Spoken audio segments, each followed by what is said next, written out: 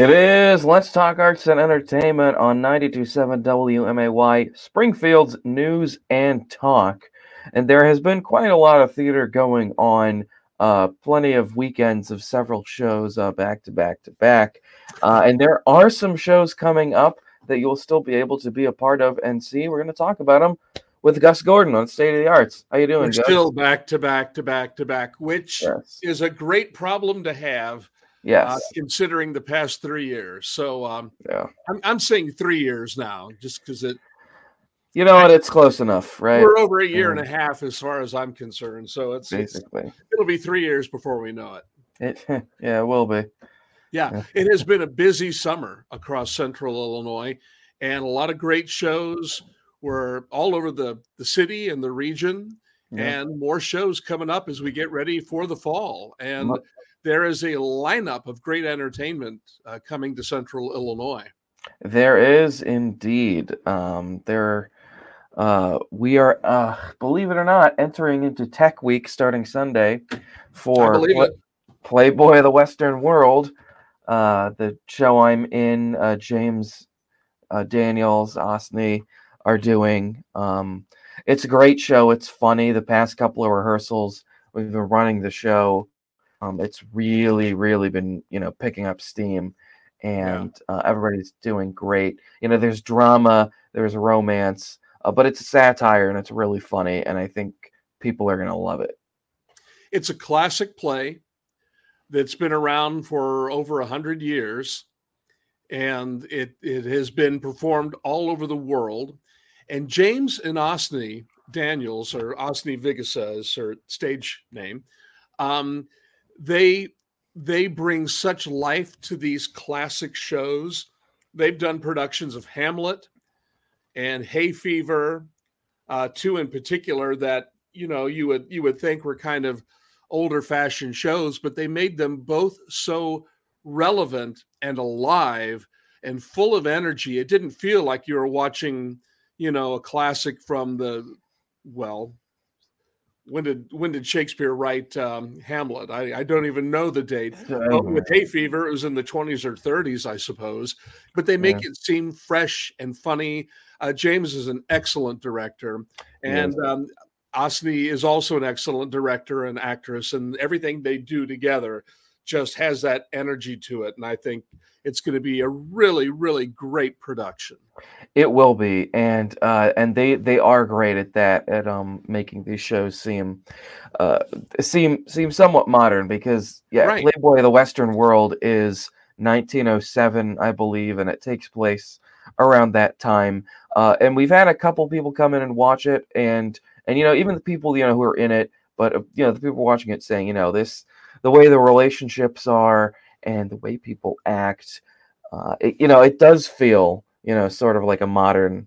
Well, I mean, not too modern, because it is Irish, and there's a lot of lyricism, like sort of rhythm that goes with it, but but the way people interact, it's real, and it's not this super heightened, whatever you want to say. I don't know.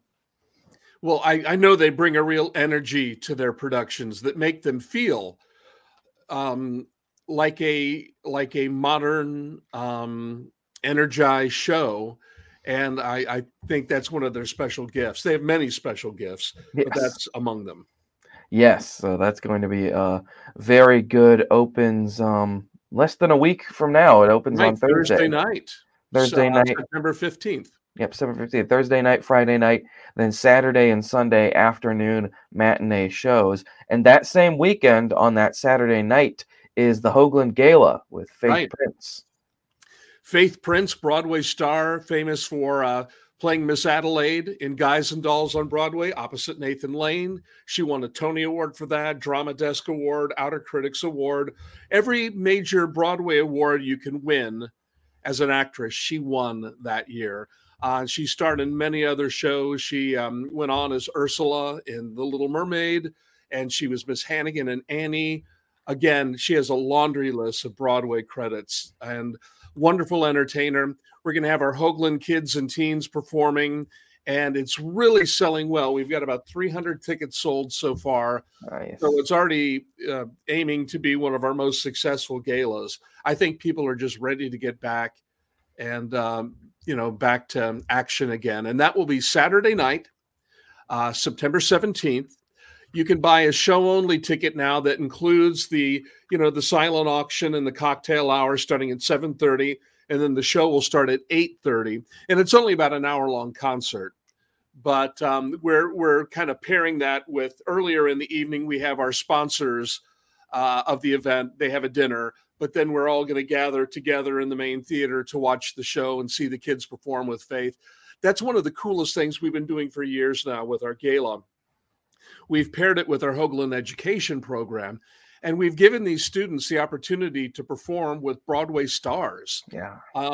We started with Leroy Reams back in 2015, but we didn't start adding the kids to it until 2017. And at that point, they sang with Liz Calloway, who had created roles in Baby, Merrily We Roll Along, and Miss Saigon. She played Ellen in Miss Saigon on Broadway. And they sang Children Will Listen and Our Time, two Stephen Sondheim signs that were turned into a medley. Yeah. And it was not a dry eye in the house. It was beautiful. Then the next year, they sang Tomorrow with the original Broadway Annie, Andrea McArdle. And then the year after that, they sang What I Did for Love with Donna McKechnie, the Tony Award-winning star of A Chorus Line. So we're really proud that we provide this opportunity for the kids to work and talk with some of these Broadway legends that can give them insight what it's like to have a long-term career on Broadway. Yeah, that's so cool. That's so wonderful. And, it was such an invaluable experience too. I mean, that's amazing. Well, I don't know cool. that, truthfully, I don't know that all the students quite appreciate it. Is because they just don't, maybe they, the actors, created their roles a little earlier before they were born. Yeah. They might not appreciate the people they're actually performing with. But I think the ones that do understand, oh my gosh, that's the woman on the cast album that or the CD or the, iTunes, whatever, that I've been singing along with. And I'm actually singing with this person. I think that's really just a cool thing. I love just being around it, and I love just kind of soaking it in and listening to the stories and listening to the advice that these stars give our young performers. Yeah, that's awesome. That's going to be very cool, very special, and that's coming up this not tomorrow, but this coming Saturday with Faith Prince. Lots going on. Got some good live performance news. Came down a couple of days ago. The state has been awarded enough money to do 3 more years of the Levitt Amp. Right. Yes. That is great. The Downtown Springfield Inc. with Kayla and Lisa before Kayla and Sheila Walk with the Arts Council. They've done a great job of taking this opportunity and running with it and making it something really cool to offer the citizens of Springfield and surrounding communities for free. Yeah. Nothing is ever free, of course, and that's where the grant comes in so that the performers can be paid, the musicians and the singers. And they do a really eclectic mix of music. So it's not just one genre. They make a concerted effort to have a really diverse mix of musical choices to appeal to all audiences. Yeah, it's pretty amazing, and like you said, it is for the people coming to see it. It's free, and the music choices. I mean, you can just go in, and if you're just going to talk with people, music sort of in the background, but it's something you might not even know you like, because I went and it was the oh goodness, I forget her name. It's a woman doing sort of traditional, sort of like African music. And, it was just cool to sit there and listen to it. And of course she did a great job. Her band did a great job. And it was just a fun night. Me and my friends I was with, we just, had some drinks, had some food, and just hung out. I mean, it's such a cool experience, a community experience, and people love it. And it'll be happening, I guess. It looks for the next 3 years. And hopefully it's as much as it can be sort of an annual event, because it really is fun, brings the community together, and people seem to like it. Yeah. And I think who knows what the future will hold. This was supposed to be a 1-year grant with the possibility of a second year. And it's been very successful, and it keeps going, and they keep doing so well that they keep getting re-granted, which is not an easy thing to do. No, that's not. So the Levitt-Amp Foundation must really appreciate the information they see each year when they have the final report on how everything went to give the organization another grant to continue on into the future. Yeah, absolutely. So what else is going on? End of this month, happening at the Hoagland, a Spencer Theater production. Jacob Dieters, we both know, very talented, doing a one-man show called Buyer and Seller. Yeah, it's a show that starred Michael Urie originally. You might remember him from Ugly Betty. And it tells the story of a struggling actor in Los Angeles who takes a job working in the Malibu basement of a beloved megastar, Barbra Streisand. Cough, cough. Yeah, they don't have that in the description, so I just added that. But it's Barbara. And one day, the lady herself comes downstairs to play, and it feels like a real bonding moment in the basement. But will their relationship ever make it upstairs? And it's a one-person show. And Jacob is such a good actor that I'm sure he'll do a fantastic job. John Paris is directing the show because you need that second pair of eyes when you're putting on a one-man production or a one-person production. And the Spencer Theater group does a great job with these shows that they do. And we're excited to see Jacob shine. And he'll be performing, I think, closing night is on his birthday. Oh, yeah, that's right. Yeah, so that'll be good. I don't know if that's his birthday's on one of the performances. I remember closing night. I saw him recently. I guess I saw him at $1 Million Quartet. He said that it was on one of his birthdays, and so that'll be good. And $1 Million Quartet, pretty successful. Yeah, it was great. We had a wonderful run. We were, selling out, and we just had, single tickets left up in the balcony area. It was very successful. A great. I know I'm biased. I was the assistant director and the producer, so I have, of course, strong feelings for it. But it was really well received, and I've just been really fascinated by the comments I've received from people, much more so than a normal show. And you've hit something special when you get that kind of response. And I have been really interested in the comments that say, "Oh my gosh, I saw this in Chicago. I saw it in Nashville or New York, and your production was just as good as those." And usually I just go, "Yeah, right, sure. No, it's not as good as a Broadway show." But I think this one came pretty darn close. It's good. It was really good. I enjoyed it so much. It was very good. Yeah. And I think when people say something like that, what they are responding to the talent of the individuals, and we had great individuals, but I think they're also responding to the energy of people they know. And when you have a community show like this that you're only doing for 6 performances, the performers bring a real energy to it and a real enthusiasm. And when you see a professional production that's been running for a year, sometimes they're very talented people, but that can get a little tired, perhaps. And I think when you only have 6 shots to do it, you're bringing that, that adrenaline and that enthusiasm. And I think that's why people sometimes say, "Oh my gosh, it was as good as Broadway," because they're really having that connection. And these musicians were really we all know that Damien could work on Broadway if he wanted to. And we're just fortunate that he's happy to stay here in town. And but it wasn't just Damien; it was Cammie and Scott and Gavin and Rich and Blake and DJ and Brant, and Tom Myers filled in for us one night. Just all an exceptional group of musicians and performers. Yeah, I mean, it was truly a great show, and very happy that it had, such success. I mean, very good stuff. Thank you. Yeah. And again, I know I'm biased. I know. So take it for what it's worth. Well, I mean, the amount of tickets you sold and all the comments you're getting, I mean, you did something right. I mean, so it's all now, good. if we could only do that every time out. Right. Yeah. I tell people that it takes a lot of very talented people to make a stinker. And what I mean by that is even the shows that don't work as well as others, it takes an awful lot of talent and effort and dedication to put those on.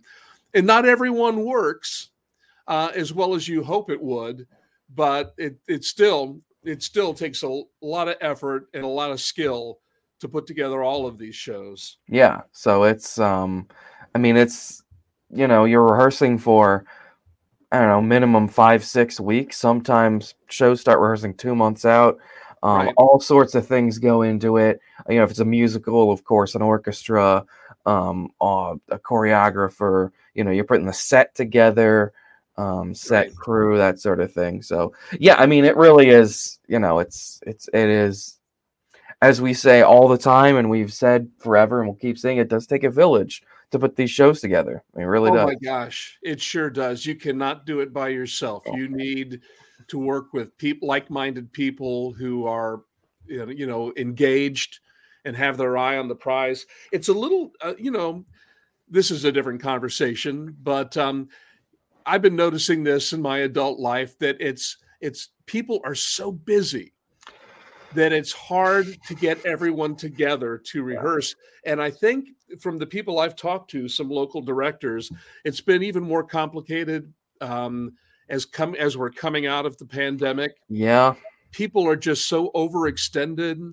And so I was talking with the director of an upcoming theater center show. I won't mention the name, but this person was saying it's really difficult to get the cast there all on the same night because they're also, and they're great. We want them there, but it's hard to get the whole group together to rehearse because of the commitments that we all have in our lives right now. Yeah, I think, and there was a conversation about that a couple months ago. I forget who with, or maybe it was a group of people, but I mean, there's so many. I mean, I think people are. I mean, people have more. People always had things to do. I think people sort of reassess, especially after the pandemic, of what. Not like theater isn't a priority, but it's, things happen, life happens. Right. And I think people are also a little bit more careful with, if they have a little bit of a cough or something, they don't want to, Exactly. Up. And you want them to. You want them to stay home. It makes it trickier to block a show and to get a show up. But you don't want them coming when they're sick. And I think you hit the nail on the head with that comment about people have had time to reassess a little bit. I think in years past, it's like, oh, I got to be at rehearsal. I can't go to this birthday dinner for my spouse or my child because I've got to be at rehearsal. And I think people are going, it's a play and another play will come along. And I only can go to my child's birthday once a year. So I'm going to give this as a conflict. And I think people have reprioritized some of the things in their life. And I think people are just taking stock in their lives and saying, I'm going to do a little protection of myself here. I still want to be involved in all these things. And I want to be a good participant and a good coworker. But, and if someone comes in with scheduled absences or conflicts, I think that's great. It's just when people decide, I don't feel like it tonight, I'm not going to go. Yeah. That's when there's a problem. But I mean, if the director agrees to the conflicts on an audition sheet and says, well, I want this person in this part, and I'll work around these issues to get the person that I need in that role, then that's one thing. But when someone accepts the part, then all of a sudden said, oh, I'll see you opening night. I can't be there till then. Then you got a problem. Yeah, you accept the part, and within like a day or two, you're like, yeah, by the way, I can't be here Tuesday, Wednesday, most Thursdays, and someone's gonna have to cover me one of the Saturday shows. And I think the only ethical thing to do is to make that known up front. Yeah, because the director has to make choices. And one of the choices is the convenience of putting a show together.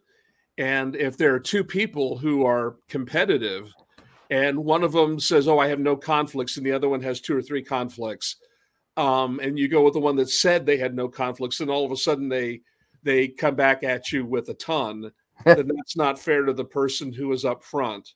Yeah. So it's tough. It is. But that's what we're navigating through with theater, and it's everything has changed over the past, not just with theater. Everything has really changed, and mindsets and everything. So you're right. It's not just theater. It really is in people, in the decisions they're making about how they want to live their lives. And do I really want to make that commitment? No, I don't think so. I might have done that before, but now I realize how much I enjoy my couch and how much I enjoy Netflix. Yeah. Or Disney Plus or HBO Max or whatever else you got in your house. Yeah. So yeah, that's some people are having those discussions or those thoughts, but one of the things you can do is go see shows still. Absolutely. Exactly. And the shows we've been seeing lately that people are coming back. They are. That's something that people have been missing. We heard from several people who said, oh my gosh, this is the first thing I've seen in a long time. And it just, made me feel great. And what a gift as a local performer or a local person in the arts to be able to do something that reaches other people. Yeah. It's touches other people. Yeah. It's really nice just to see, people are and have been so ready to come back. Over the summer, the amount of people filling the seats out at the Muni, out at TIP, the Legacy, Hoagland, you name it, all of them. Just it's great. It's great to see. It really is. It truly is. So make sure to come see Playboy of the Western World is next week. The gala is next week as well, and plenty of other shows coming up. Buyer and Seller at the end of the month, and before we know it, Play That Goes Wrong is going to open up, which we've been rehearsing. That's in October. That's exciting. Yeah, going to be fun. Lots of controlled chaos that's going to have to go into it. Lots of rehearsing with breaking sets and props, but it is going to be a lot of fun. I look forward to it. Yes. Gus, thank you so much for joining me. We'll do it again next time. Okay, Kevin, sounds like a deal.